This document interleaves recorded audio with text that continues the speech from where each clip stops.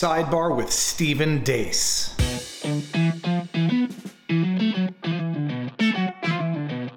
And I'm a licensed professional counselor and sex therapist in Erie, Pennsylvania. And today I want to talk about minor attracted persons. And I want to talk about minor attracted persons because they are probably the most vilified population of folks in our culture. And most folks are making incorrect assumptions about them without actually knowing much about them. And those assumptions create harm for an already marginalized population. You may have noticed that I'm using the term minor attracted persons. Oh, we noticed. Abbreviated to MAPS. Oh, we know instead that. of the more commonly used term pedophile. And I'm doing this because the term pedophile has moved from being a diagnostic label to being a judgmental, hurtful insult that we hurl at people in order to harm them or slander them. I also prefer person-first language that recognizes that any label we might apply to a person is only part of who they are. Okay, we're going to start this again, and we're going to parse through this a little bit. First of all, whenever you come across videos like this on the interwebs, there could be some context missing. One does not know necessarily who this individual is. Is she a reputable, what did she say she was? I'm a licensed professional counselor and sex therapist.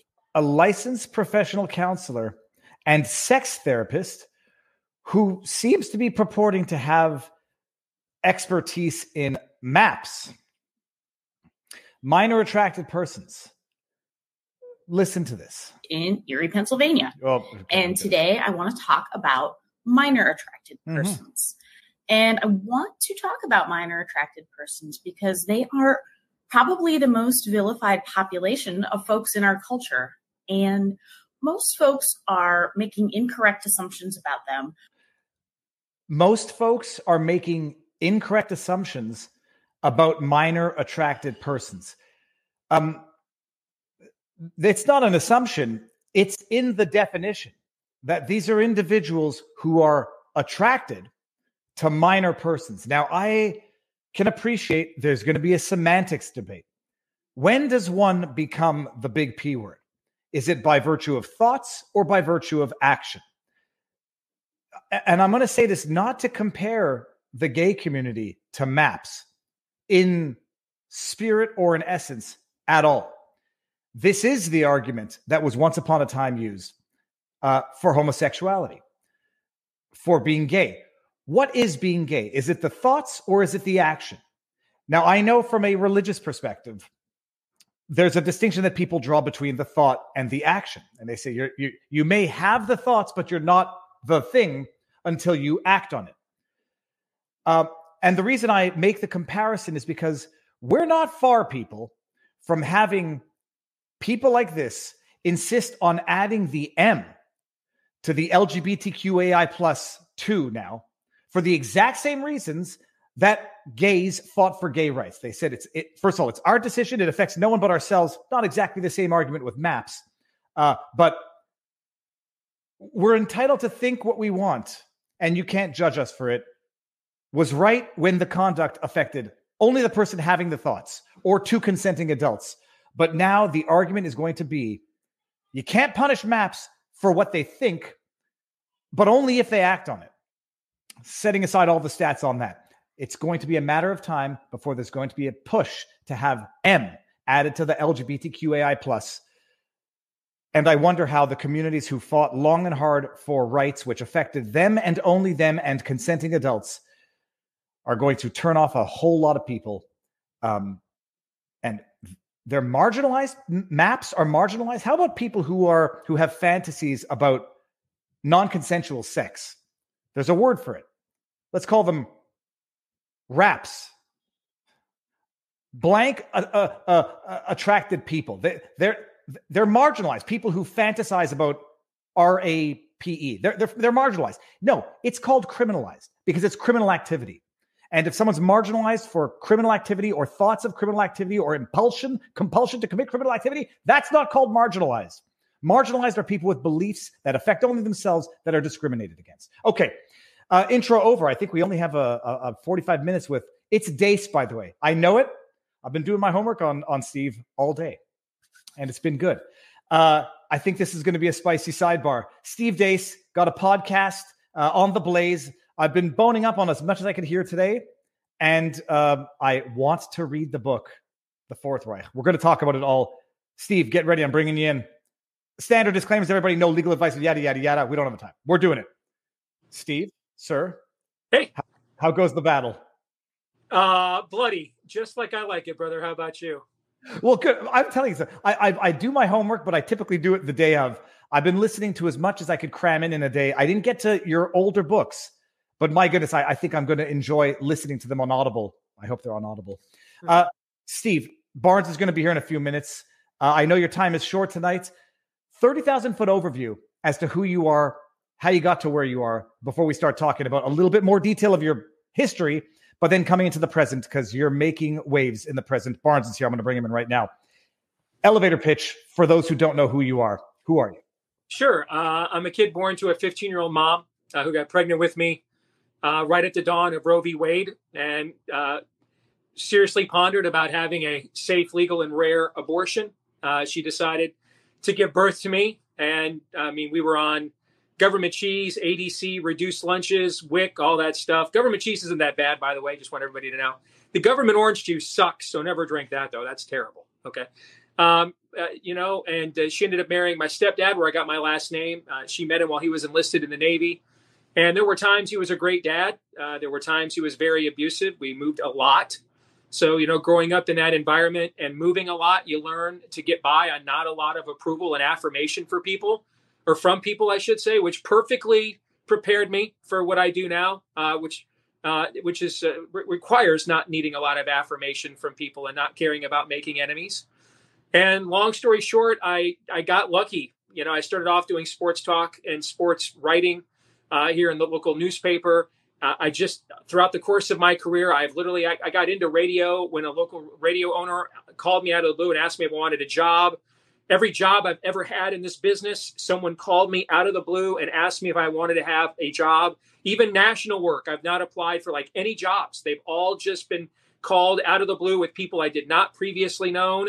And so from my, worldview perspective as a dreaded evangelical, I just kind of view this as kind of a God's plan thing. And so, I play poker all in, every hand, whether we're deuce 7 offsuit or a pair of aces. I'm playing with house money. My mom should have aborted me 49 years ago now. And so I don't have much to lose whatsoever. I just live in Iowa with my wife and kids, pretty simple life. And, I like making demons sweat. That's what I do. What was it like the early days of talk radio when you were there? It was a lot different than what it is right now. There was, the whole Overton window phrase. There was kind of this accepted, left to right of center of what the talking points and everything were. There was still this idea that, 40% of the country were Republicans, 40% were Democrats, and the other 20% were in the middle, the 80s, 90s Team GOP model. And so, your goal was to try to, preach to that 40% that was on the right, while at the same time not alienating that 20% that you were supposed to, help to win over. When I took over from sports was a blast. I mean, you could just say and do whatever you wanted. You could insult people. No one cared. No one took it seriously. But when I took over in News Talk, there was still a reasonable expectation that you would be a mouthpiece for the Republican Party. I think I ended that in about 5 minutes on my first show. I think what helped was being younger. I just turned 49. When I started in this business, when I got my own show in sports, I was 26 years old. I got my own show in sports in a top 100 market when I was 26. I got moved to News Talk on a 50,000 watt award-winning radio station in a top 100 market when I was 33. And I think that perspective of not necessarily being tied to a kind of nostalgia about an era that either never really existed or certainly does not now. I'll give you one example, Robert. I think you'll appreciate that. Might be a little insider-ish, but we'll kind of answer your question for you. when WHO is a station that's won all kinds of Marconi Awards. It's one of the most successful mid-market stations in the country. Ronald Reagan was our very first sports director, has a huge tradition in the business. And with Iowa and its agriculture base, it really didn't have to sell. I mean, it just had a guaranteed clientele, the pork council, the egg council, hey, the ethanol, hey, how much are you buying this year? You weren't actually selling people, you're just taking orders. All of a sudden I come in and I'm just slaying shibboleths, man. I mean, we're just taking ordnance, okay, and taking names. And our ratings blew through the roof in afternoon drive. And we were doing like 9 or 10 shares overall. And so the ratings were incredible, but a lot of those, big ag people did not want to buy ads in the show because they were all Team GOP establishment hacks. And so we actually had to go hire younger salespeople who didn't have any of those previous relationships, but all they cared was, and they didn't even agree with me. All right. They were like, we don't care, dude. He's got a 10 share in the afternoon. Do you want to buy a spot or not? No, cool. We're going to the next person. Like the paradigm shift of my show forced us to totally change the way we even sold the radio show at that time. And so I just think being someone who has been, on the younger end of this from the beginning, as I've moved kind of up the ladder and God's opened a lot of doors, it's just I've been involved in a lot of paradigm shifts. And now I feel like the paradigm has almost caught up to me. And so now I don't feel I'm nearly as often radicalizing my audience or wondering if I've pushed them beyond what I think they're capable of. I think they've almost caught up now. Certainly the events of the other night at Mar-a-Lago didn't hurt with that effort whatsoever. The events of the last 28 months of what I call COVID stand has helped with that. And so I think the audience now has just about caught up. And along the way, I'm an activist. I've specifically used my show to win elections from school board to president. I was a strategist for the Ted Cruz for President campaign. I've worked on campaigns. I've done professional polling. So I've done the nuts and bolts of politics that a lot of guys in our business have not done. And that also has helped equip me to understand how much our people are lied to about how the process really works, how the system really works. And it's really all done to devise so that they don't really know how much influence they can actually wield over the process. And so over the years, I've tried to educate my audience of how to truly break down polls, how to point out when is a fake, when is a push, to look at analytics, those sorts of things, to try to make them smarter consumers of political media too. Steve, I'm going to ask only 2 questions about childhood. Your mother was 15 when she had you. Mm-hmm. The 2 questions are, when did you find out that she had contemplated terminating the pregnancy? And what's it like literally having a mother that I presume oftentimes you were asked, is this your sister? Is this your girlfriend? Sure. Type thing. What type? So when did you find out? And what's that like growing up? I didn't find that out till I was like 16. I mean, when I didn't even know that Dave Deace was not my biological father till I was in the 6th grade. We moved around so much. And so one day we go to this school. We had settled down finally in Michigan. And that's why, I'm in my amazing blue man cave here this evening. We had settled down at Gladiola Elementary School in Wyoming, Michigan. And the first day of it's a suburb of Grand Rapids. And the first day of roll, the teacher in the class kept asking for Stephen Wright. I don't know who the hell that is. I didn't answer. Finally, we go out to recess and she grabs me by the shoulder and says, young man, why didn't you answer me when I called your name? And I said, ma'am, I'm sorry, but you didn't ask for Steve Deace. She goes, well, I don't have a Steve Deace on my roll. I have a Stephen Wright. We just thought it was the weirdest thing. Like, what? That's my mom's maiden name. Why they go by that? My mom was a nurse. So my mom, after having me, actually went back to school, got her GED, went to nursing college, became an RN, really became a successful healthcare professional. She's retired now. And I came home and she was home that day doing the dishes. And I said, Mom, strangest thing happened today at school. And I told her what the teacher did. And my mom just broke down and started crying, like on the spot. And I'm like, I'm sorry, Mama, what did I do? I didn't understand. And that's when she told me the story that Dave was not my biological father, and that my biological father was somebody that I wouldn't remember, barely knew, barely understood. And it was when I was 16 that we moved back to Iowa for a year. And that's where my mom grew up. And I sought him out, found out that his family were very prominent Democrat activists and politicians here in the community. My uncle was on the city council. His dad, my grandfather, was a judge. And it's at that point that my mom told me the rest of the story. I mean, when I was 10, 11, 12, 13 years old, I couldn't have told you what an abortion was. I had no idea what it was. don't even remember hearing the term, you know? And so I didn't learn about this until I was a teenager. And it's funny, you're the first person that's ever asked me what it was like. I remember my mom taught me how to roller skate. And for a while, I was actually really good as a kid, you know, and she'd get carded for cigarettes and booze and beer and stuff. And so it was, people thought I was hanging out with my sister. We had a tradition in our home that once a school year, if I kept my grades up, mom would come in and get me out of school early and take me out, you know, to get ice cream or to go see a movie. Like one year, I remember going to see Big with Tom Hanks. And we would walk in, and as I got older, people were like, is this a May, December situation? You know, I'm like, no, it's my mama, you know? So we've always been very, very close. We literally grew up together, and, you know, I love her to death. Now, what was it like going from talk radio into the live streaming, the video, the YouTube, the Blaze, that media space? You know, the biggest change for me, Robert, was in radio, you know, first of all, if you're any kind of broadcaster, you are taught, you're the music, basically, you fill the time. And so you're kind of trained to talk to fill the time. And so when you're doing syndicated radio, like I was for Salem, you know, and it's at night. And so everything's going to be automated, you know, on, you know, 90 stations across the country, and maybe 3 of them have a live body there. And so if you keep talking while they go to break, they're just going to break. It's automated. Like there's a great historian. It's a fun guest named Bill Federer. And I knew but Bill would give you like 9-minute answers to every question. And so I would sit there and like in my head, do I have time to ask him a second question or not? Can I chance it? Because Bill will just keep talking and like the liner would run, you go to break.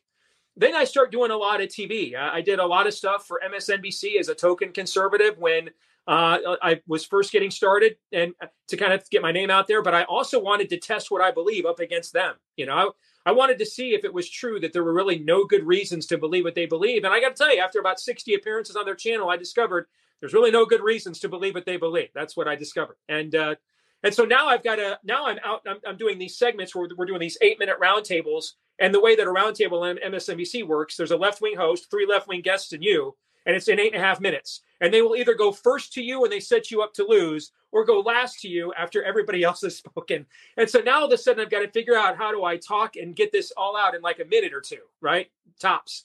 Well, now we go into podcasting and it's very open-ended. You know, we have like 30-minute segments, 18-minute segments on the show on Blaze TV. And so I know it sounds weird if you know me at all. I actually had to learn how to talk more again after being so regimented, both in syndicated radio and then doing so much stuff on cable news. But the thing that it's a trade-off. I miss the instant interaction of syndicated radio and callers and everything to some degree, but you make up for it now that we can really get in depth with people and treat them like adults and truly break a topic down and have a very serious conversation about it. And so I think, especially as I get older, I think I probably would rather have that trade-off. When did you get big into the political side as opposed to the sports side? What year was that, give or take? So I was always big into politics. I was an Alex P. Keaton wannabe as a kid.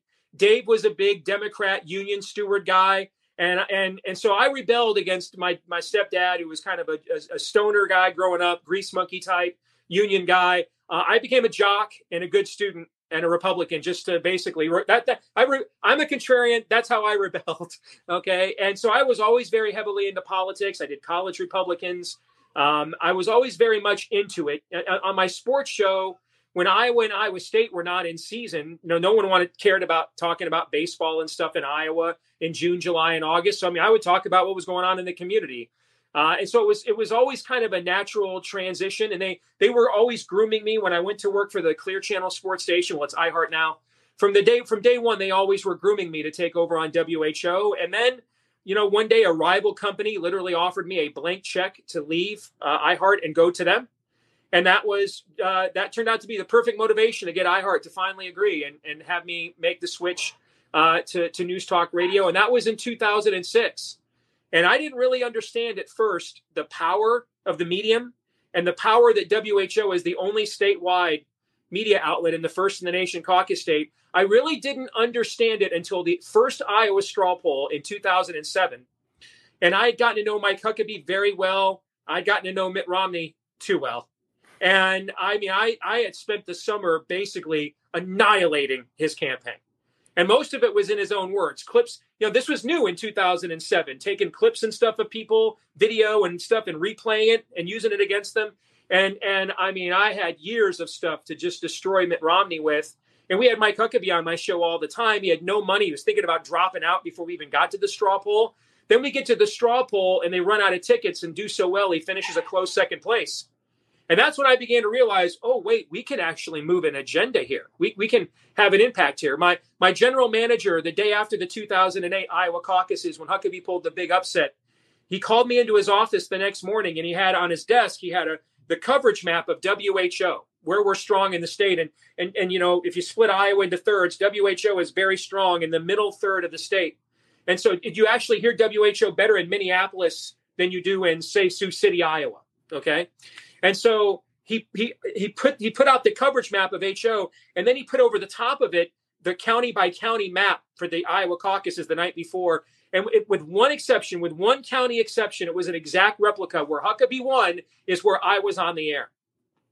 And then I've got publications calling me now, and Fox does a feature. I think it was Byron York when he was at National Review at the time. It was one of those guys that the Romney campaign had told that my show was worth $2 million in Oppo research alone and taking him out.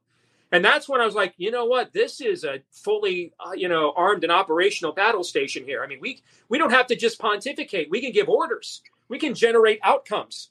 And so that really taught me that we can move an audience, provided I maintain my integrity and credibility and don't become a hack for people. Okay. And so we did that for school board. We did that for legislature. It got to the point after a couple of years, I actually started helping to recruit my own state legislative candidates. We were writing commercials, helping them find polling. We kind of ran a shadow party. I mean, and we never got to the point of Democrats trying to take me out. The Republicans tried to get me fired all the time. But our ratings were too good that they couldn't do it. And then after the midterms in 2010, and Iowa became the first state in American history to fire state Supreme Court justices by popular referendum, and it was over the marriage issue. I had a group of Christian businessmen who were big Rush Limbaugh fans, and they knew how Rush got started, that a couple of successful businessmen found this guy in a market about the size of Des Moines, Sacramento, California. They're like, hey, man, we're going to put the money around you, take you out to New York and see if the rest of the country sees what we see in you. And so these Christian businessmen came to me, and they were like, we've seen the impact you've had in Iowa, and we're wondering if we do a similar model around you, if maybe you could have an impact on a more national basis. But I wanted to do it. I wanted to build on what Rush did. Rush made conservatism mainstream again in America. I wanted to take a biblical worldview and make it mainstream in America again. And just let the old line from Charles Hayden Spurgeon, I would defend the Bible no more than I defend a caged lion. Simply let the lion out of its cage and it will defend itself just fine. Okay. And so that's the number one prime directive of our show, more than election outcomes or anything else, is to use the talents and gifts God has given me and the platform we have to bring a biblical worldview, the worldview that the Pilgrims took with them when they landed at Plymouth Rock, the worldview that led to the Great Awakenings, to bring that back into the mainstream of America again, and just let it into the arena. I don't think it's my or anybody else's job to win the argument for a biblical worldview, just to represent it. And I think it'll do just fine on its own. Now, before we transition into your new book, just two other biographical questions. One is, where did you learn to speak so well? Like, people often ask me that, and it's like, I grew up with a bunch of older siblings that were in theater. I was in theater, extemporaneous speaking competitions, all of that. But where did you learn to speak so well? And second, was your religious background part of your youth, or was it something that came later on in life? To the first question, I've just always been like this. Some people, God made 7 feet tall. Some of them he gave, 4.2 40-yard dashes. Okay. I can't dunk a basketball, let alone palm one. This I can do. I've always been able to talk well. I've always been able to absorb mass quantities of information and recall it very fast. Those are just areas that I can't take credit for. I was just gifted like that. I taught myself to read with comic books in the back of cereal boxes by the time I was 3 years old, watching the Electric Company because Spider-Man was on. It's just kind of always been like this for me. And In terms of spirituality, like a lot of American homes, we believed in the 10 Commandments and the Constitution. So we thought we were Christians, what Lincoln used to call America's civil religion. Every now and then, we would do the whole Christmas and Easter thing, but we weren't really serious about it. It really wasn't until 30 years old. I was at a Promise Keepers event in Kansas City, Missouri, on September 18th, 2003. And at that point in time, that's when God decided once and for all, he needed to confront me and deal with me. And my wife will tell you that she's been on her second marriage ever since then. Just so happens that the guy has the same name both times. Fantastic. We have to get into the book. It's called The Rise of the Fourth Reich. It is now your fourth book that you've published, Steve? I think it's actually our sixth that we have published, I think. And now the name is self-explanatory, but before we even get into the book itself, I think you need to debrief everyone to the extent that we can. Robert will probably want to say something as well. It's called The Rise of the Fourth Reich. We all know the Third Reich, which was Hitler's Reich. Are you able to debrief everyone as to what the First and Second Reich were and how this fits into, people don't even appreciate. The Third Reich implies there were two more before it. Can you contextualize that for those who may not have even asked the question before? I could. It's 626. That is a long historical contextual conversation. If you don't mind, I could make it briefer and by applying it to, and if you guys are fine with it, my small group can wait 15 minutes. Let's go to the top of the hour. They'll be cool with it if you guys are okay with it. Oh yeah, for sure. But if you look at the pattern of the Third Reich, the first foray into the imposition, and the way this book is structured, it is structured like a Nuremberg trial. We did that on purpose. We don't have a table of contents. We have a witness list. We don't have an introduction. We have an opening argument. All right. The opening argument is 40 pages. There are 82 footnotes in the opening argument alone. Okay.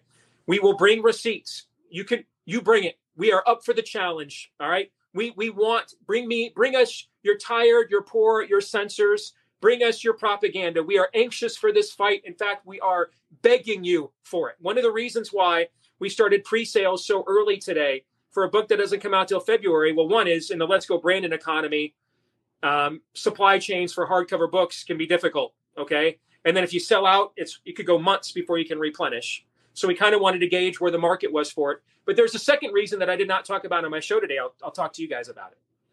We actually wanted to dare them to censor us. We wanted to dare Amazon to censor us. And that's the other reason why we put the opening argument out for free for everyone to read, so that everyone would see what kind of content was coming your way, because we want to see now if they're going to censor us, because if they do, we'll just sell this book directly through the Blaze. We'll just put 100,000 copies in the Blaze store, cut Amazon completely out, and do it ourselves. But it would be easier to do that if we dare them now than if they blindside us with a censoring in February. And so that's why we're doing it now. We're testing both the market for the book, but also the lengths of censorship. So far, they've actually not censored a lot of books. They've censored everything else, but we haven't gone Fahrenheit 451 yet. And so this might be the book that does it, though, when you read it. Okay. And if you look at one of the witnesses we call in the book is one of the last remaining American Holocaust survivors. Vera Sharav is her name. And the interview that we do with Vera, where she lays out exactly the order of events that occurred for her as a little girl in Nazi Germany. And it began with the biomedical fascism. That is where it began. And then it began with the warrants and the roundups, like Mar-a-Lago the other night. So we're now at the arrest this man stage of the cold Civil War. Soon, with your 89,000 IRS agents trained with lethal force, we will be at the round them up stage, liens and everything else on people who have wrongthink. That is absolutely where this is going to go. And so when we first came up with this title, and there's a lot, we draw the parallels between the Third Reich. I mean, my co-owner is whatever the rung of Judaism below Hasidic is, that is Daniel. Okay. All right. And so, you couldn't get him on your show on the Sabbath. When we did our vaccine special on Blaze TV, he had to catch a flight 6 a.m. the next morning on a Friday to make sure he got home for the Sabbath. Right. So we didn't choose. I understand, and he certainly understands the legacy we are calling upon with this title. But we draw the absolute parallels between the two regimes, between the changing of talking points, between the invoking of public health into the the Rubicon of tyranny, and to make them essentially a delivery mechanism for it, and on and on and on and on. And this is, in every respect, a lot of times when people look at historical comparisons, they think that it has to attack the same people for the comparison to be relevant. No, it's about the form of the attack. Not about the people being attacked. It's about the form of the attack. And the form of the attack here, for goodness sakes, guys, the freaking head of the World Economic Forum's name is Klaus Schwab, guys. Okay. And that's a freaking Bond villain. I mean, it's like hell is just, run greatest hits albums, not even coming up with original material now. Okay. All of the obvious parallels are there. And that's why we draw them. And that's why we titled the book that way. And the subtitle, I think, is even more important: Confronting COVID Fascism with a New Nuremberg Trial, so this never happens again. Nuremberg and the code that came after it were supposed to prevent what the last 28 months from ever happening again. And what they're doing, they are still doing. I mean, the study out of Thailand today, 18% of the teenage boys they studied had that after a full course of Pfizer came back with irregular EKGs. These are teenage boys. Denmark, which has been on the vanguard of transparent information from the beginning of COVID, announcing today it won't even give these vaccines to minors any longer. I don't know what's going on in Israel. It's weird. In 2021, they had over a 100% increase in new disability certificates in Israel compared to the last 3-year trend. I mean, it's a mystery wrapped in a puzzle, shrouded by an enigma. It's long COVID, Steve. It's all. It depends on how you want to attribute it. Yes. Sorry. Yes, but you're exactly right. And so we want to stop this. And so we got the book finished so it could be published this winter, when we anticipate there will be a changeover in the U.S. Congress. And between Daniel and I and the contacts we have, we know several members of Congress. Like I said, I got a paycheck from one of them who just ran for president. I reported directly to him. The point of this book is to give them a Rosetta Stone. No more Ron Johnson by himself. No excuses. Here are the witnesses. They're on the record. We've recorded all their conversations. Everybody uses their actual name. We've got people from the military to physicians to doctors to lawyers, every walk of life. People just simply telling the story of their kids denied transplants because they wouldn't take the jab. We lay it all out. We lay all the data out. We wanted to put the maximum amount of pressure on the quote unquote red wave coming to save us when it takes power in January to act on what is happening and stop it from happening again. Now, when all of this sort of unfolded, you were one of the quickest voices out there pointing out the problems with the lockdowns, the mandates, the biohealth fascism that you're describing, that its incipient nature. And a lot of people were initially at least on the fence or kind of quiet, or, what do you think, does it more sort of your populist background? What is it, do you think, that gave you the access, or a lot of people in the data community? I mean, people that are apolitical in the data community were raising problems right away, just because they knew how to filter data, knew not to just defer to authorities because they're authorities. What was it, you think, in your background, whether it was a long history of data analysis from sports to politics, your populist sort of perspective on things, what was it that helped let you spot it before a lot of other people did? So somebody I really respect in our industry and movement, and I'm not going to use their name. I normally name names, because when I don't, then everybody thinks I'm talking about them, and I alienate everybody, okay? In this case, I'm not going to name his name, though, because he's brilliant, and he's pretty much been right about everything else, so I'm not going to hold this against him, okay? But he sent me a DM on the night of March 16th when we just announced the lockdowns. And he said, here's a link to the Imperial College survey. I really think, because I was looking at what was going on in Italy. I was looking at the data of what was going on in Italy, and it just didn't add up to the fanciful narratives that we were being sold. Okay. And he's like, I really think you need to read this report just to make sure you're not being irresponsible. I said, okay, man, hey, iron sharpens iron. There's wisdom in a multitude counsel. I'm a critical thinker, so I'll hold my own views up to skepticism. And I remember the first time, guys, I read that report and all the fancy charts and graphs and the waves and the big numbers. And I sat down here in this very man cave in the chair that's right over here next to me. My family's upstairs. And I'm like, it's middle of March. This is March Madness. I look forward to this every year. I take time off. And it feels like all of a sudden, like we're never going to have another March Madness again. Like I'm starting to think some really dark ages, bubonic plague, cataclysmic kind of dark thoughts. And I can't tell you, I hear the audible voice of God a lot. Okay. But in the back of my head, I heard a still small voice say to me, you need to Google Imperial College and climate change. So I did. And I found a man named Jeremy Grantham, who is one of the biggest donors to Imperial College. There's a wing of the university that is named after him there in the UK. He is one of the richest men in the world. He's a multi-billionaire, and he's given over 80% of his wealth away to defeat what he calls to win what he calls the 250-year war against fossil fuels. You can see where this is going. And what I also found is the wing of the university named after him, very shortly after they came out with that infamous model, came out with a supplemental paper that, Lordy, wouldn't you know, got like no media. But in this paper, it basically called for the Great Reset. In this paper, it said, now that the West is shut down, this is now the time to usher in the Green New Deal. And so now I'm beginning to smell a rat, okay? And now my emotion has subsided, and now I can think critically. I go back and I read the study again. And now I'm reading it as a data analyst. Now I cannot assemble my own algorithm. I couldn't get into the University of Michigan because my math score on the ACT was too low, okay? But what I can do is reassemble your BS. I can do that. Because what I think a lot of people don't know, there is data modeling and then there's data analysis. And data analysis begins with the premise of who is the modeler? What's the assumptions they're beginning with? Algorithms are not Skynet. They're not organic. They don't make themselves. Somebody imputes that metric. Somebody imputes that formula. Somebody asks and prompts the question or the result that they're asking for. And that somebody's human. And they have biases. And they're starting from certain assumptions. And when you read that report, it's like they admit they don't really know how coronavirus is spread. Well, gee, I don't know.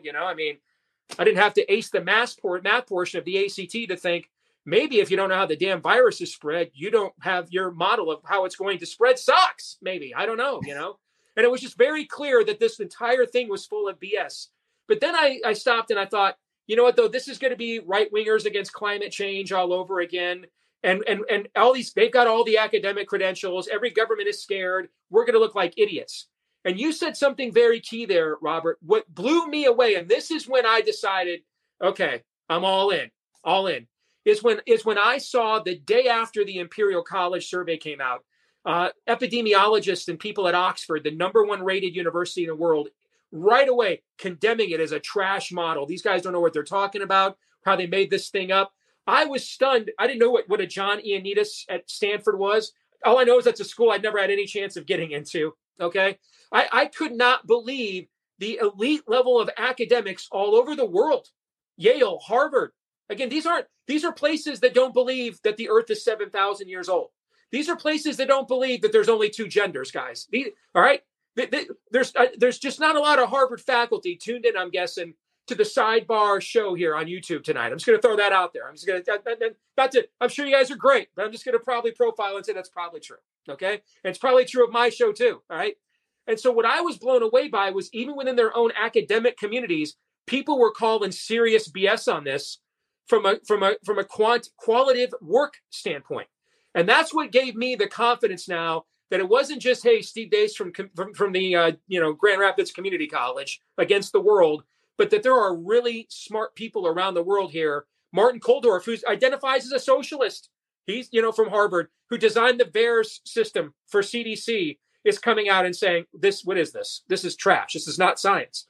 And that's when I realized something really sinister is going on here. Beyond politics, it violates the Venn diagram of our politics. I'm pen pals with Naomi Wolf now. That's something. If you had that on your bingo card when I got into this business, I would have never. You win. I'd have never guessed that one. Okay, I'd have never guessed that my inbox would be full of people. Have you read RFK Jr. stuff? Not really. No. Okay, but that shows you how comprehensive and systemic this evil is. That it transcends our political tribalism here in the West, because here a lot of our political tribalism in the West is driven by two things. One is spirituality. All right. I don't believe in the God of the Bible. I believe in another God, or I believe I am God. I can declare my own truth, my own morality. All right. And that divide, frankly, I can't breach with you. I can't. I'm not qualified to do that. Okay. But there's another divide. And that divide is people on the right and left who feared fascism, feared authoritarianism. And on the left, you feared it coming from corporate America. And on the right, you feared it coming from the government. Well, lo and behold, what did we see here in the last 28 months? Did it come from the government or did it come from the corporations? Yes, was the answer. And that is the classic definition of fascism. And that's where you've seen this very unique political coalition where Robert Malone, proud two-time Obama voter, is talking about, I had a great conversation with Glenn Youngkin the other day, okay? It's because this has blown up the political paradigm that divided a lot of people on both sides, because you're seeing that big business and big government have decided they don't have to fight anymore like they did in the 80s and 90s. They're just in bed together. And that's why when Biden wanted to impose his immoral, evil jab mandate, he used as his stormtroopers corporations. This is, I think this is going to be something of a black pill to a lot of people, Steve. So you are suspicious from day one. What is your progression as this goes along? How vocal are you as of how early? And what are your sources to substantiate your cynicism before other people had turned that curve? After the first week of the lockdown, so the first thing I needed to do is, in this era, there's an advantage and disadvantage to being associated with such a large platform as the Blaze. And the advantages way outweigh the disadvantages, because it's hard, because you've got a major organization backing you up if they try to censor you, ban you, things of that nature. But there's always a trade-off. And the downside was, if I go way out over here, and you got to remember, Mark Levin at this time early on is doing interviews with Anthony Fauci, okay? And a lot of our people are getting downloads from the Trump White House about how terrible this is, okay? And so everybody's going to zig, and I'm going to zag. And I'm not Mark Levin. I'm not Glenn Beck. I'm not Steven Crowder. I'm on the JV team here. And so is my show really worth getting everybody disbanded and disbarred and deplatformed? And so I made the decision first, guys, on my own. And, the Blaze is great. They never have tried to edit me or anything of that nature. At the Blaze, it comes down to this. Can you prove what you believe, and can you make money? Yes, cool. Say what you want. No, then you're out. That's a great standard. I don't know about you guys. I'm totally fine with it. I think that's about as fair as it can get, right? Okay. So, but I made the decision on my own. I went to our president, Tyler Cardin. I went to our chairman, Tyler Cardin, and our president, Gaston Mooney. And I spent the first weekend of lockdowns really selling them that I could be right. All right. That you could intellectually and credibly make this argument with all of the data that we were seeing coming out of Italy, the data we were seeing coming out of Spain. And I lined up all of these sources: Sunetra Gupta at Oxford University, Tony Katz at Yale, Harvey Risch at Yale, John Ioannidis, Jay Bhattacharya at Stanford. I lined all these names up, okay, to show them I'm not nuts. And I said, let's just start by asking a simple question, because the entire talking point was 2 weeks to flatten the curve. So here's a question that I had, because we were showing all these people, including on Fox, these graphics that made it look like coronavirus was not here on March 15th. And then on March 18th, it suddenly showed up and it's exploding like The Walking Dead. Really, how do I flatten a curve? And this is the first question I asked. How do we flatten a curve if you don't know when it began? If you go back and look at CDC data in February leading up to the shutdowns in March, we were over the epidemic line for flu 2 different times during that period of time. Is it possible that the virus was here the entire time and we had no code for it, no way to test for it? And so since it's a respiratory virus like the flu, we were just coding it as the flu. And oh, by the way, when Debbie Birx came up with her map at the Trump White House on how we could reopen, what did they tell you, and how did they describe COVID? After months of saying it's not the flu, they described it as influenza-like symptoms, ILS. Being the hacks they are, they went with exactly what they told us we could not say from the very beginning. All right. But I wanted to sell our management because I knew if I went out there, it could discredit our entire platform if I was wrong. And if I can't convince the 2 guys that have the most vested interest in my success that I might be onto something, I've got no chance to win the argument. And what's funny now is our chairman, our CEO, Tyler, he's more radicalized than me, man. Okay. Like, he's one of the few people I know that can actually speak fluent ethical skeptic. That guy speaks at a level above me most times. Okay. I don't understand. He now sends me stuff before I see it now. All right. He's been completely beyond red pilled on this, but I wanted to make sure that our management understood where I was coming from and thought it was credible. And I started from there, and I always have focused on one area at a time. All right. Because when I got into this, guys, I didn't know what a T cell was from a T-bone, and I never thought I was ever going to discuss seroprevalence surveys on the air. All right. That's not what I got into this to do. And so we started lockdowns, dig in, really dig in on that, know the material, know the issues, study it. All right. And then when masks became a thing, we did that with masks. And then when the jab emerged, we did that with the jab. And then when the jab went from limited efficacy against Delta to now negative efficacy from Omicron onward, since it's leaky and likely a depopulation scheme. Whoops, did I say it? Yes.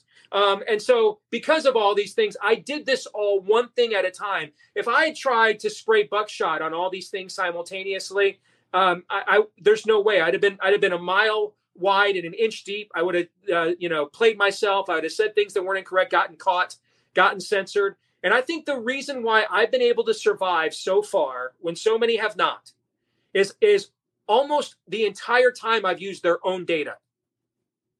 Their own data that they publish. Their own data that they publish is damaging enough before we even get into the stuff that people like Steve Kirsch and a lot of these people that have unfortunately been relegated to Substack. Before we even get into the stuff they uncover, their own data that they put in their own media sources is bad enough. And that's what I've done, is I've just hoisted them from their own petards. Now, I know the day will come, I will log on and they will say, enough is enough, okay? But until then, I'm going to rack up as much of their body count as I possibly can. What are some of the solutions that you recommend and discuss in the book and that you've also talked about in general? And what are the hurdles, in particular, the vestigial legacy establishment Republican dominance of the party at a congressional level? That last question is much easier to answer. One of the proverbs, creeds we have on our show is the following statement. We are not a nation of laws, and we never have been. We are a nation of political will, and we always will be. Okay. And so that's the difficulty. Do we have the will to do what must be done? All right. Now, before we give a compliment to the greatest generation, they had to firsthand witness some of the most abhorrent acts in the history of humanity to get that level of will. Okay. And I pray we don't have to, but I worry that's the human condition going back to the garden, man. Adam just kind of stands there while the serpent is tempting Eve. I got nothing. And that's kind of what we do. We wait to the last possible minute and then we blame somebody else when we don't act. That's kind of the story of the human species. And so that's one of the things we're trying to do with this book. That's why I don't play a lot. When I first started doing this show, I was very involved in primaries all over the country, trying to get the best guys elected. I don't do that anymore because everybody I thought was the great guy almost always lost. And I realized the people are the problem. They've got to be radicalized. It's going to be we got to radicalize the people before we get the kinds of mobilized candidates that we need and desire. And so this book is designed to radicalize the readership and demand more. That's government by the consent of the governed. Demand more from their elected leaders, because that's the answer to your whole question. Our appendix has a very long and detailed plan of specific policies that could be pursued on a federal and state level so this never happens again. But before we get there, there's a reason why that's in the appendix. And the testimonies and the witnesses are the bulk of the book. You need to be radicalized if you're watching me right now. You need to be radicalized to demand action from your elected officials, because I promise you, if you are not adequately radicalized, they will not have the will to do what must be done here. I mean, you can't even get all the Republicans. I mean, those were the days where they would say the stuff we wanted them to say and then would screw us after they got elected. They don't even do that now. You can't even get all the Republicans to say, Third Reich raids of the Mar-a-Lago, in the dead of night are bad. All right. Current presidents shouldn't be raiding the offices of former presidents. That's a bad precedent. We can't even get, and I'm talking like some of the most powerful Republicans in the country. We can't even get to say that. You can't get old cocaine Mitch, though, to say the most important issue in the country is Ukraine. Okay. You can't get him to say that. All right. But you can't get him to say a damn word about what the stunt that they pulled at the Mar-a-Lago earlier this week. That and who's even trying to challenge him for majority leader if they win it back? No one. That's why our people need to be radicalized. And so the bulk of this book is to radicalize you. And then you can take that appendix with those exhaustive policy solutions to your elected representative, and you cannot take no for an answer. By the way, someone asked, I assume there will be an audiobook, and I assume you'll be doing the audiobook. There will be an audio product. I won't say for sure there will be an audio book because we are considering doing something original that will include the content of the book, but there will certainly be an audio product. And in the end, we might just decide to go and do a traditional audio book, but there will be an audio product for sure. Now, Steve, I'm going to ask you this question, not just to cover my own tushy, but the sense in which you're using the term radicalized. Mm-hmm. Now, because we think of Antifa radicals, BLM radicals, sure. people prone to violence. So, I mean, because I like the idea. I think you mean incentivized, educated, and angry. But how do you mean the term radicalized? And how do you go about doing it without turning people off simply by virtue of using the term radicalized? Sure. The last question's a good one, but we live in an age where if I judge all of my terminologies about what will turn people off, I won't say a word. I mean, the next term will turn people off, right? But the gist of your question is key and vital. And, in Christianity, within Christian tradition, we have what is called just war theory. And it lays out a few moral precepts. Now, in the Christian ethic, self-defense is always justifiable, okay? So, like, we're sitting here in Red Dawn, all right? And, and the Russians and the Cubans start dropping paratroopers while you're at your rural high school. You are perfectly within your Christian grounds to shout Wolverines and form your militia, okay? But short of self-defense and any other form of conflict, there is a just war metric that Christians have to, because ultimately you have to make sure the value of the cause rises above the collateral damage that may ensue. And that goes for culture wars too. And that's what I'm talking about here. I am talking about aggressiveness, but peaceable. How does that look? I'll give you some historical examples.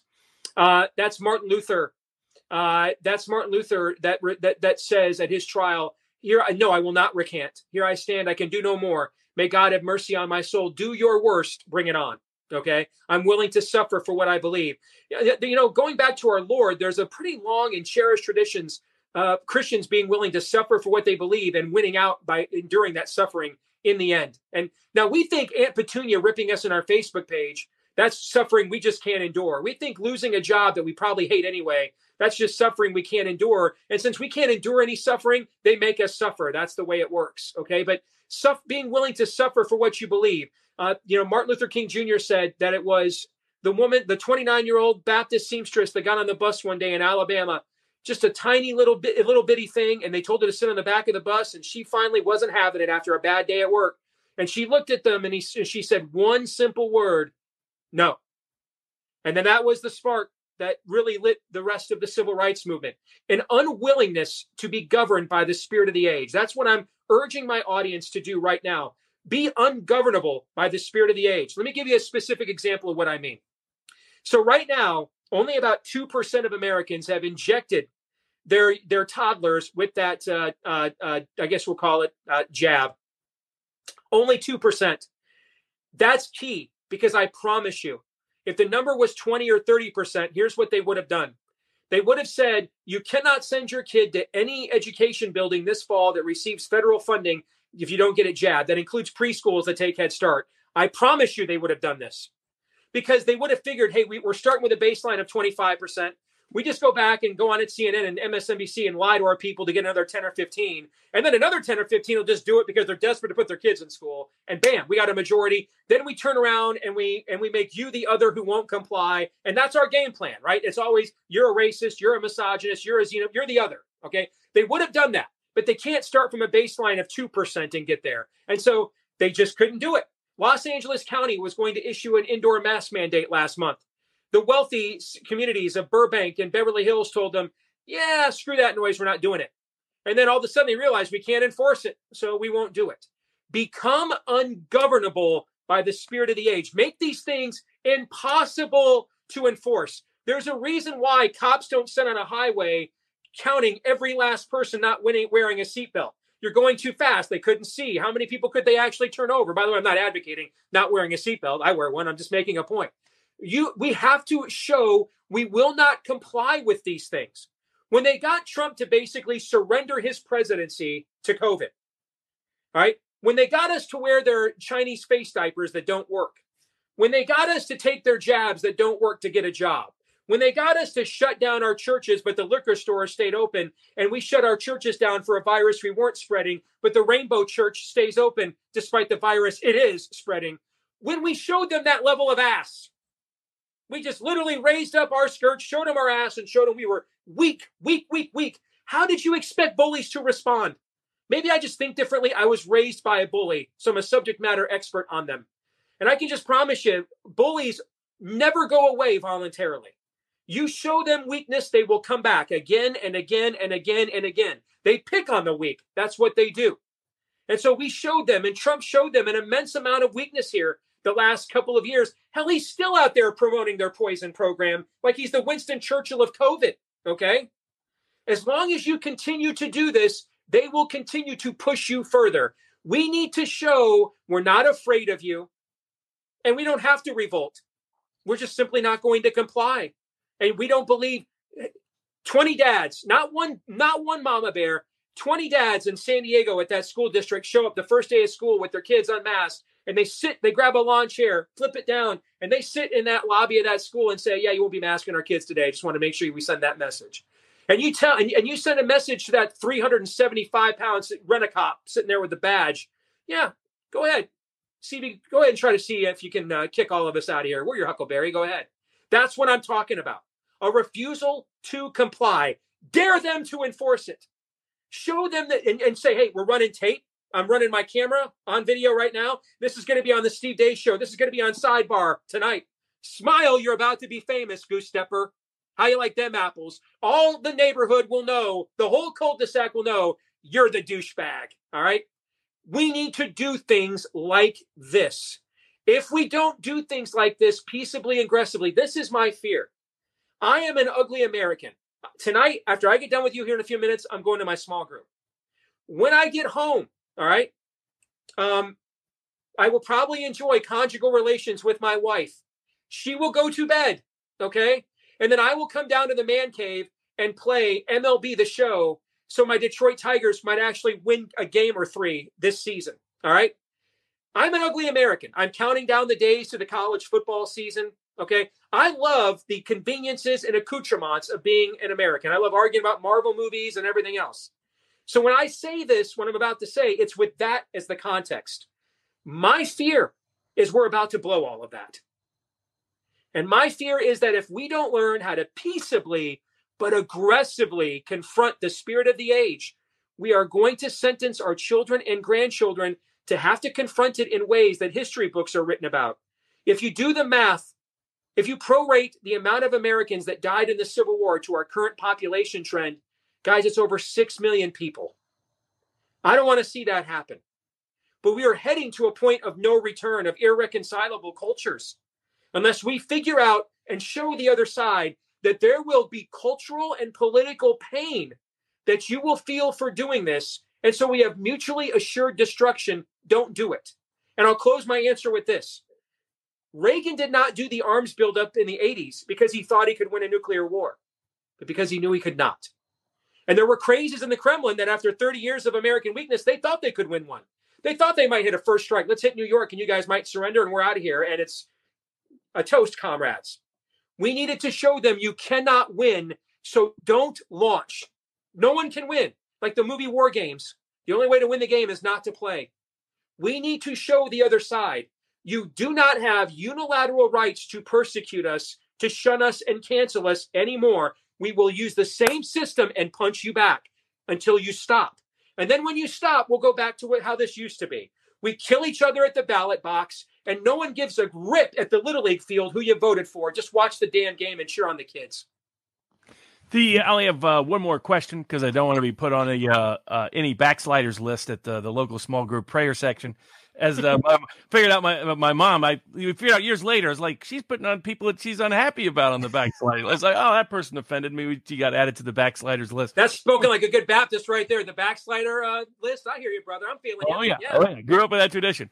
And someday we'll talk about sports and sports betting. I mean, one place, if you have sports betting success as you've had, one of the things you learn is not to trust algorithms and models. Everybody's got a new algorithm and model, and it's the inputs that matter, not the outputs that matter. But one of the questions from our vivabarneslaw.locals.com chat was, what in the right now gives you hope and heart for the future of America?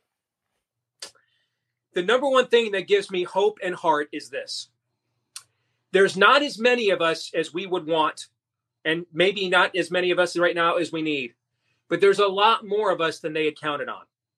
When this occurred in Western Europe, the church had already fully abrogated its position of influence in the culture. They were already disarmed. And so at that point, it's literally Hitler just running through the Champs-Élysées after the French have surrendered. It's over.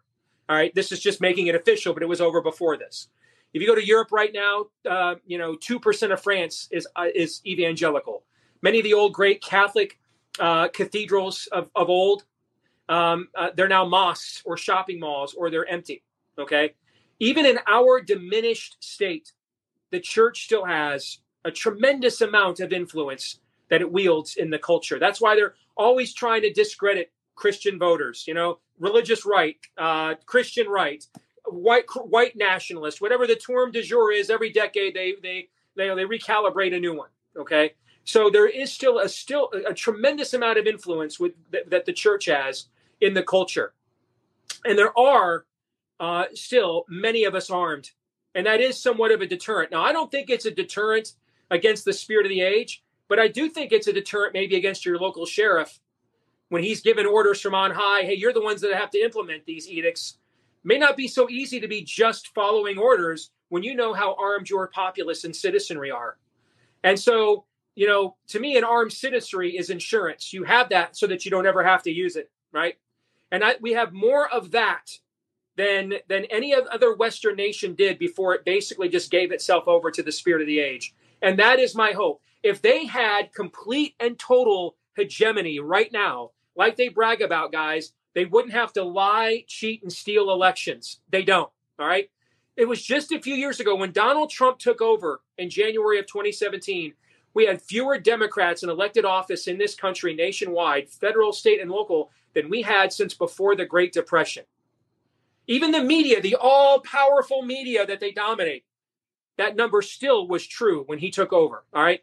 They are much more vulnerable than they let on. If you look at the history of the Christian church, Caesar always begins creating martyrs and persecuting when he's at the end, when he's cornered, when he no longer has the upper hand, the moral high ground in the culture, and that's the last card to play. And that's the card they're starting to play right now. And that shows one of two things is true, or maybe a little bit of both. That either A, they really don't have the dominance they thought, or B, they're concerned that their window to acquire that dominance is closing, and so they have to act fast right now.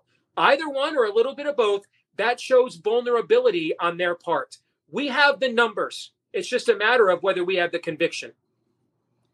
Thanks, Steve. This was great.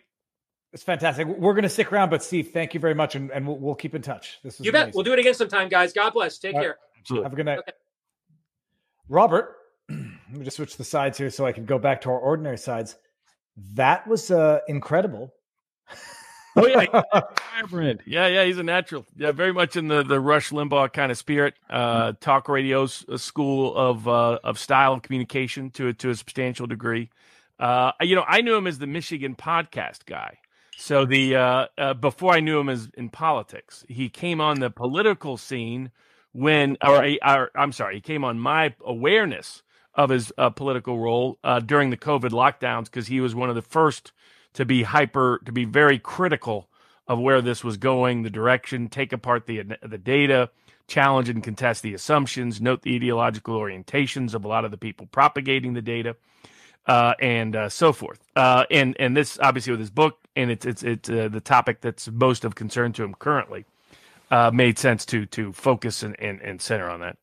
Well, he said something that immediately made me feel stupid. Like that troll out of 300 where he said, "May you live forever," and it immediately made him feel guilty. He said, "How do you measure 2 weeks to flatten the curve when you don't know what to start the 2 weeks from?" And now I feel like an idiot, like a child who didn't even ask the most obvious question. Or unless, we all just took for granted. If we start 2 weeks today, we'll kill it in its tracks. It's like applying a ant killer to Windows for no particular reason. Barnes, Robert, let me get some super chats just before we get into some discussion that we have to have. Okay, thank you. Please tell me you didn't cut that magnificent mane. I did not. I took a shower. It's all there. I brushed it. There's going to be okay, sorry. I don't. Okay, I know Rakeda says things. Okay, geez Louise. Let me see if I can get past these. Okay, if I ever see a man bun on Viva, I'm going to quit. Hair back with ponytail. Yes, a lot of hair stuff. Wait, this isn't Eric from The Blaze unless you shaved. Okay, no, it's not.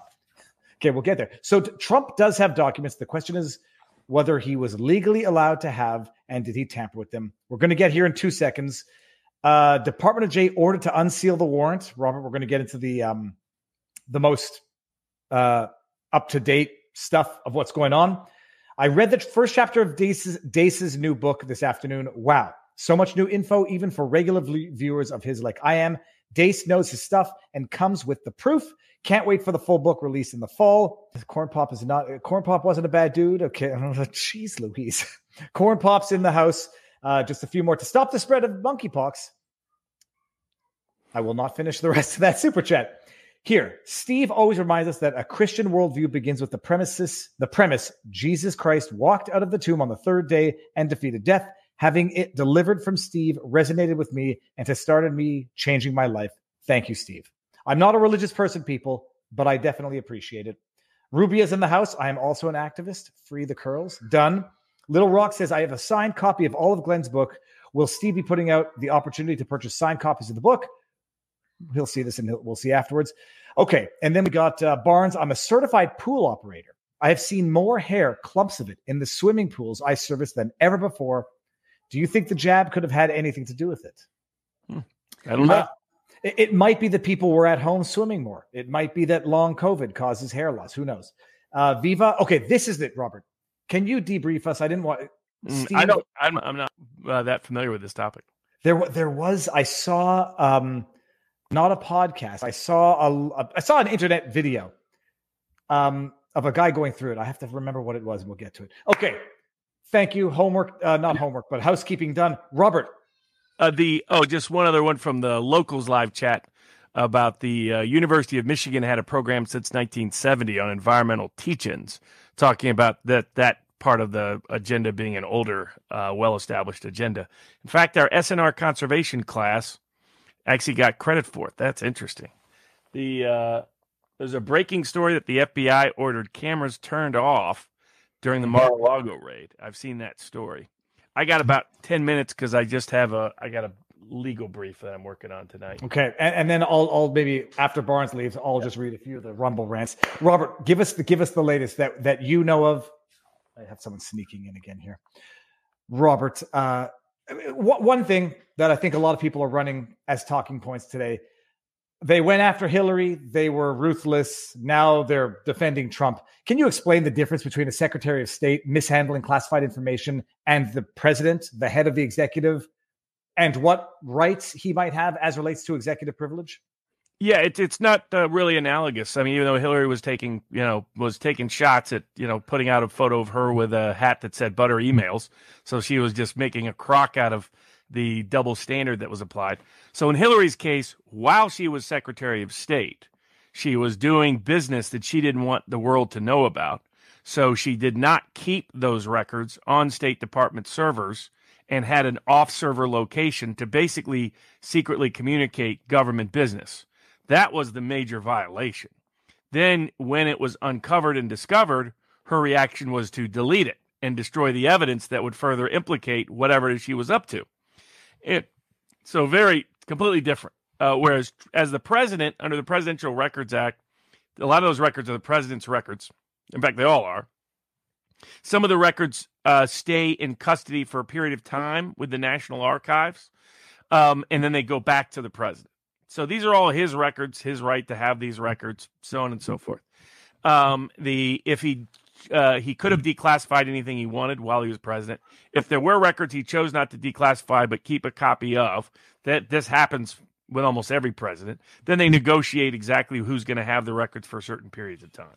But I think that what I said on the night of the raid at Bourbon with Barnes at vivabarneslaw.locals.com has held up pretty well, which in fact it's held up very well, which was my view was that this was not related to January 6th, that this was not in anticipation of an indictment, but was entirely because my guess was Trump has documents that they don't want Trump to have, that they don't want Trump to share with anyone else, and that I suspect they don't want any copies to exist of.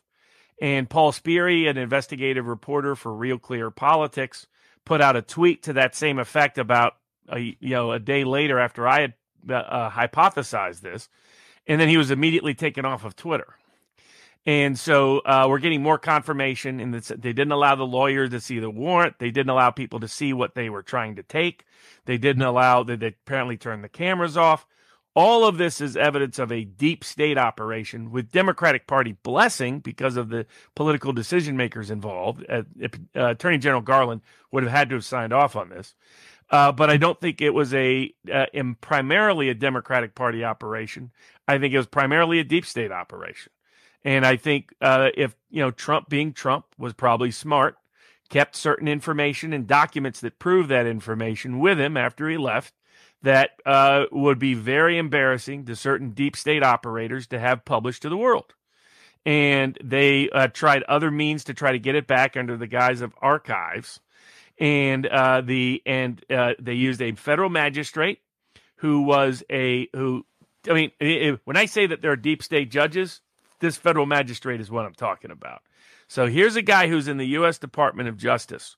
When the Epstein case begins, when there's basis for criminal investigation, he then leaves the Justice Department and goes to work for Epstein and Epstein affiliates, helps defend him, many people believe used inside information from the Justice Department to help make sure Epstein got protected, and a bunch of people around Epstein got protected. Then later defends other deep state apparatus, including Lois Lerner, who, by the way, was contempt of Congress, not answering information, politically weaponizing the IRS, destroying documents that could prove her case. He defended her as there was no problem with that. Gets the federal judges, because that's who chooses to appoint magistrates, not the president, the federal judges to appoint him to become magistrate, is on the Trump versus Clinton case, and has to recuse and disqualify himself, which federal judges almost never do, because his partisan bias is so, and his political connections to the Clintons are so deep and so egregious that he can't continue to maintain face and continue to be part of the case.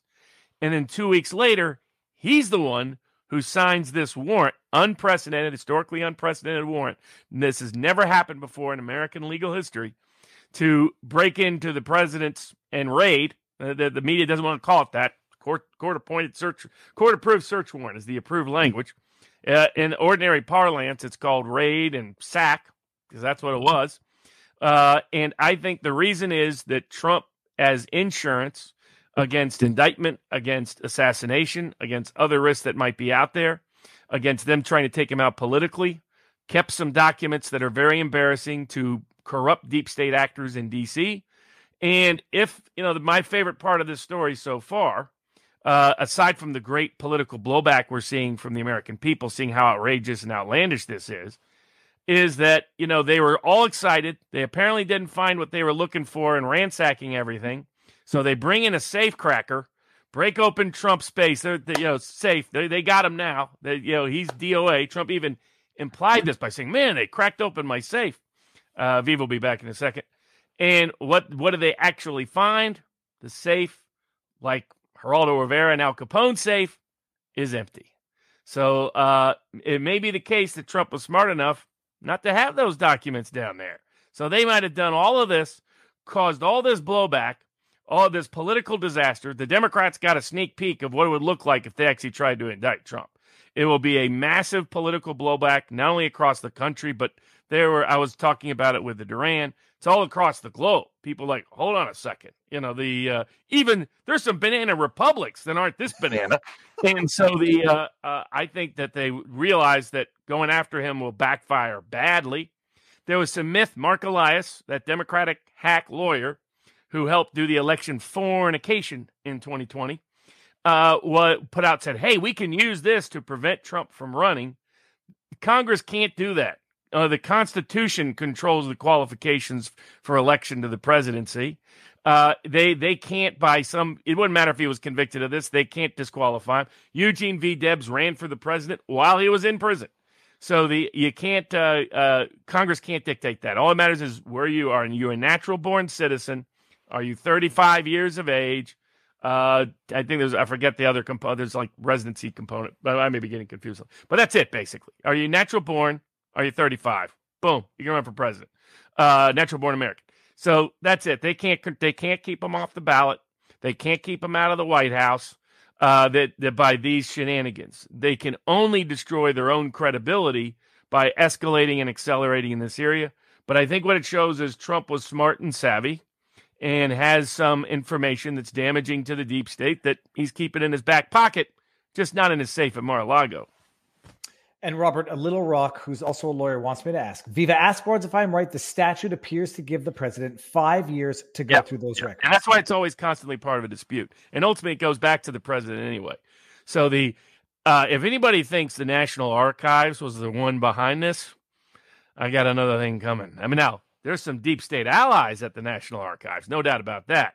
But everything about this screams deep state operation that was willing to allow blowback on the Democratic Party, their current allies, because they were so eager to get whatever it was Trump had.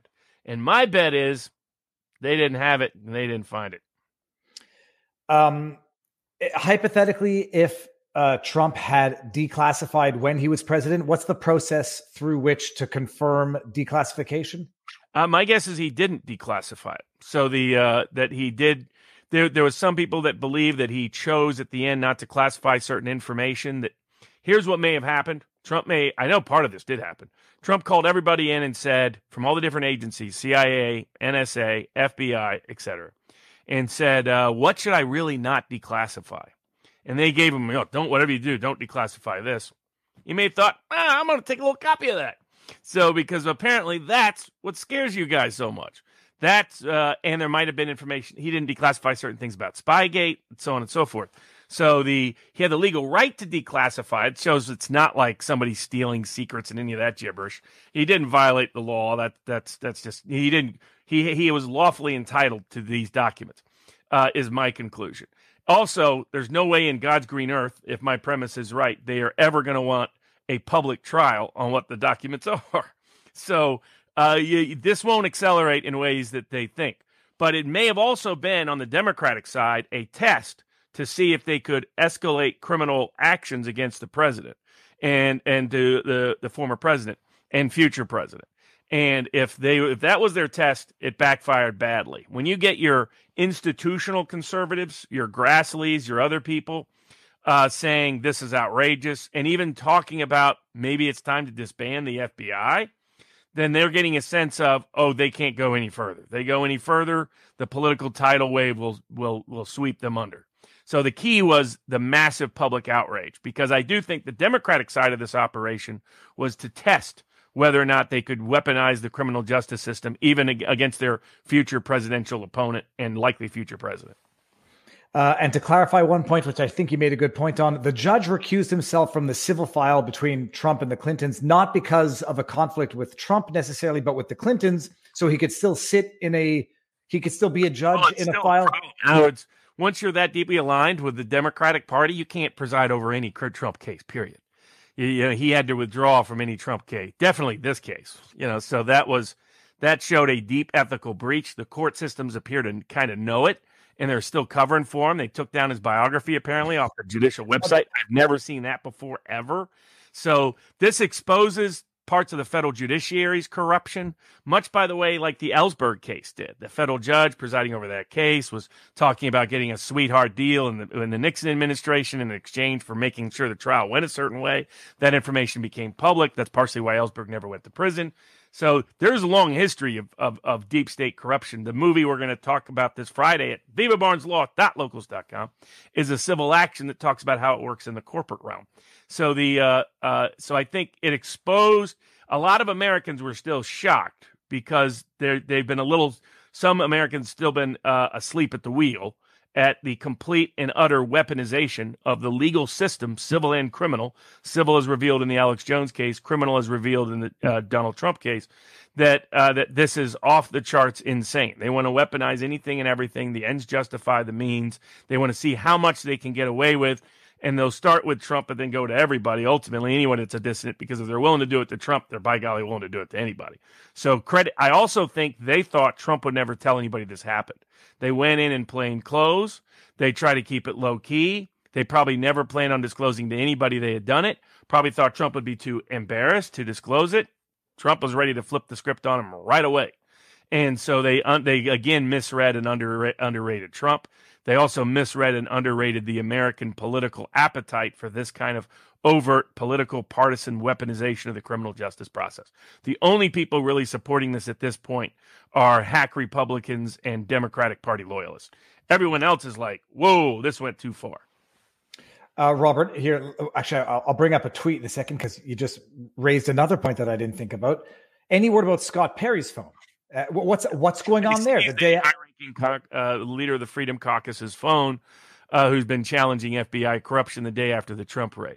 So it's accelerating in ways that is just going to backfire on them in major ways. I mean, it reveals the need for institutional reform, and hopefully that will be the net effect of this illicit action. Much as the NSA spying on Frank Church led Frank Church to ultimately, when he got the opportunity, lead the church committee, expose MK Ultra, expose assassinations, expose CIA bad acts, expose COINTELPRO.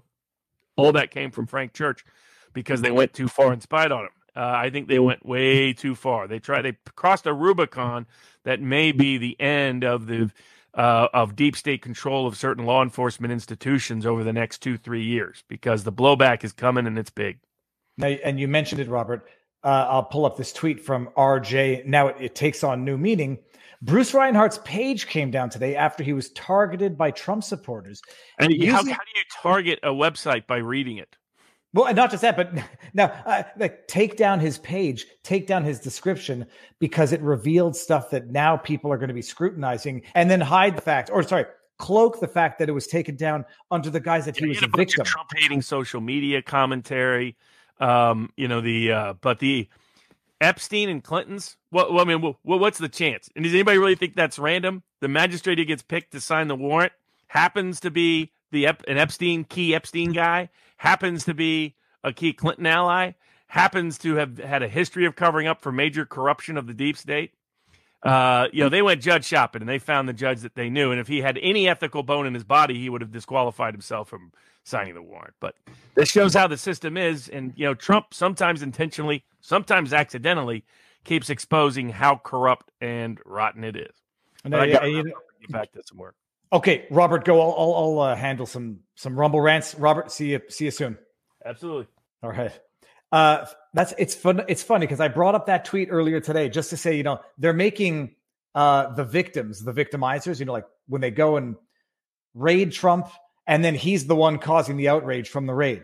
When they took down the judge's webpage, and I was like, they're making what, to the extent it's lawful, not criminal threats, harassment, anticipated backlash from an arguably partisan judge. They're turning him into the victim. Robert mentions, what was described in his bio, and now people are piecing it together. And so they take down the bio, but cloak it under the fact that it was done to protect the judge because he was being harassed. Well, isn't that convenient, to quote the church lady? That Steve Deace sidebar was fire. It was absolute fire. I love the idea of fighting against the spirit of the time, the zeitgeist. I'm not a religious person, but I like and respect religious principles and the religious allegories. Whether you take them literally, that's one thing. None of my business. As metaphors as to how to guide one's life, they're beautiful, they're powerful, they're meaningful. Now, I did notice some Rumble rants on the Rumbles. Let me see here. Polycarp the Seventh says, I love this show, and I concur. Kay Kaufman says, no Branch Covidians here. And then Hunt for the Truth says, flashback, Steve says he'll never vote for the president in 16 on MSNBC. And then there's a link to a YouTube video. That was phenomenal. Let's just see what's in the chat. Yeah, the door's open. And I could hear stomping around upstairs. So, I don't know what's up with Rick Scott's phone seizure. I now appreciate Barnes's. I don't like people even talking about the idea of assassination insurance. Like, I mean, there was somebody talking about that today, saying, you know, if this doesn't work, then on Fox News, it was one of the mainstream outlets. If this raid doesn't work on keeping Trump off the ballot, they're going to resort to the most extreme. I don't like people even talking about that. I don't like the putting that mojo out in the universe. So when Robert says, you know, this was insurance against the deep state, I don't like it. I don't like it. It's when you fight corruption, corruption fights back. I do want to end this stream just on one thing, which we might have forgotten about once upon a time. We'll save some more discussion for tomorrow. Let's just see if I can find the clip real fast. That's it. I may not be able to get. When did Truck Schumer, Trump, revenge, FBI? Come on. Well, I'm not going to find it to end it, but you know, he said the thing with the thing. The FBI can find, what did he say, 6 ways from Sunday to get back at you if they don't like you about Trump. It's almost like they're telling you what they're doing while they do it, but then as it happens, they're telling you that they're not doing what they just said they were going to do if you didn't play ball. It was the CIA, whatever. Okay, so it's one or the other, the intelligence, but it's intelligence. Barnes even said that Trump is.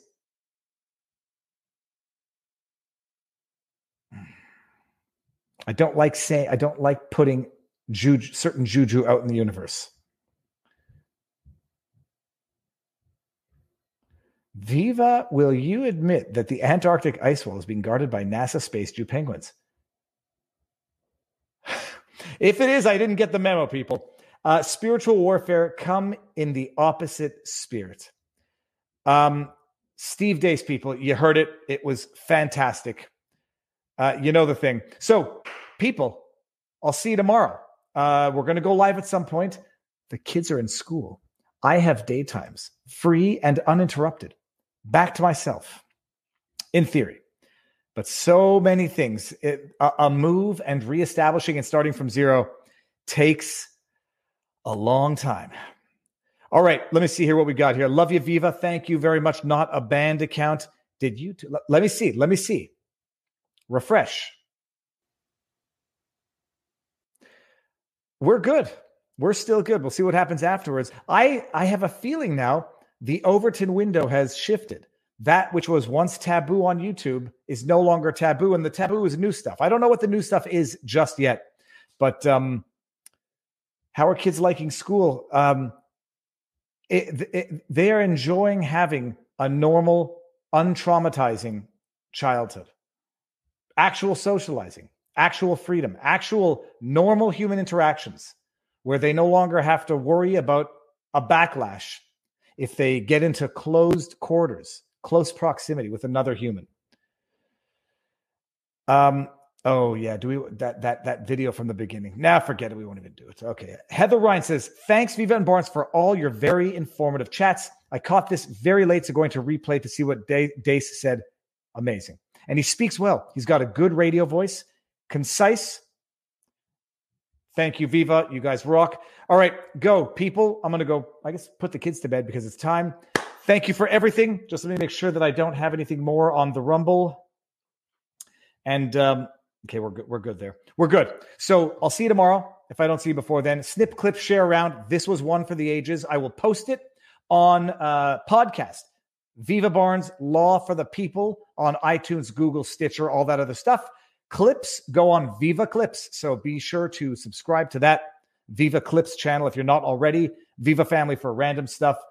And let's go. See you tomorrow. Enjoy the night. Peace out, peeps.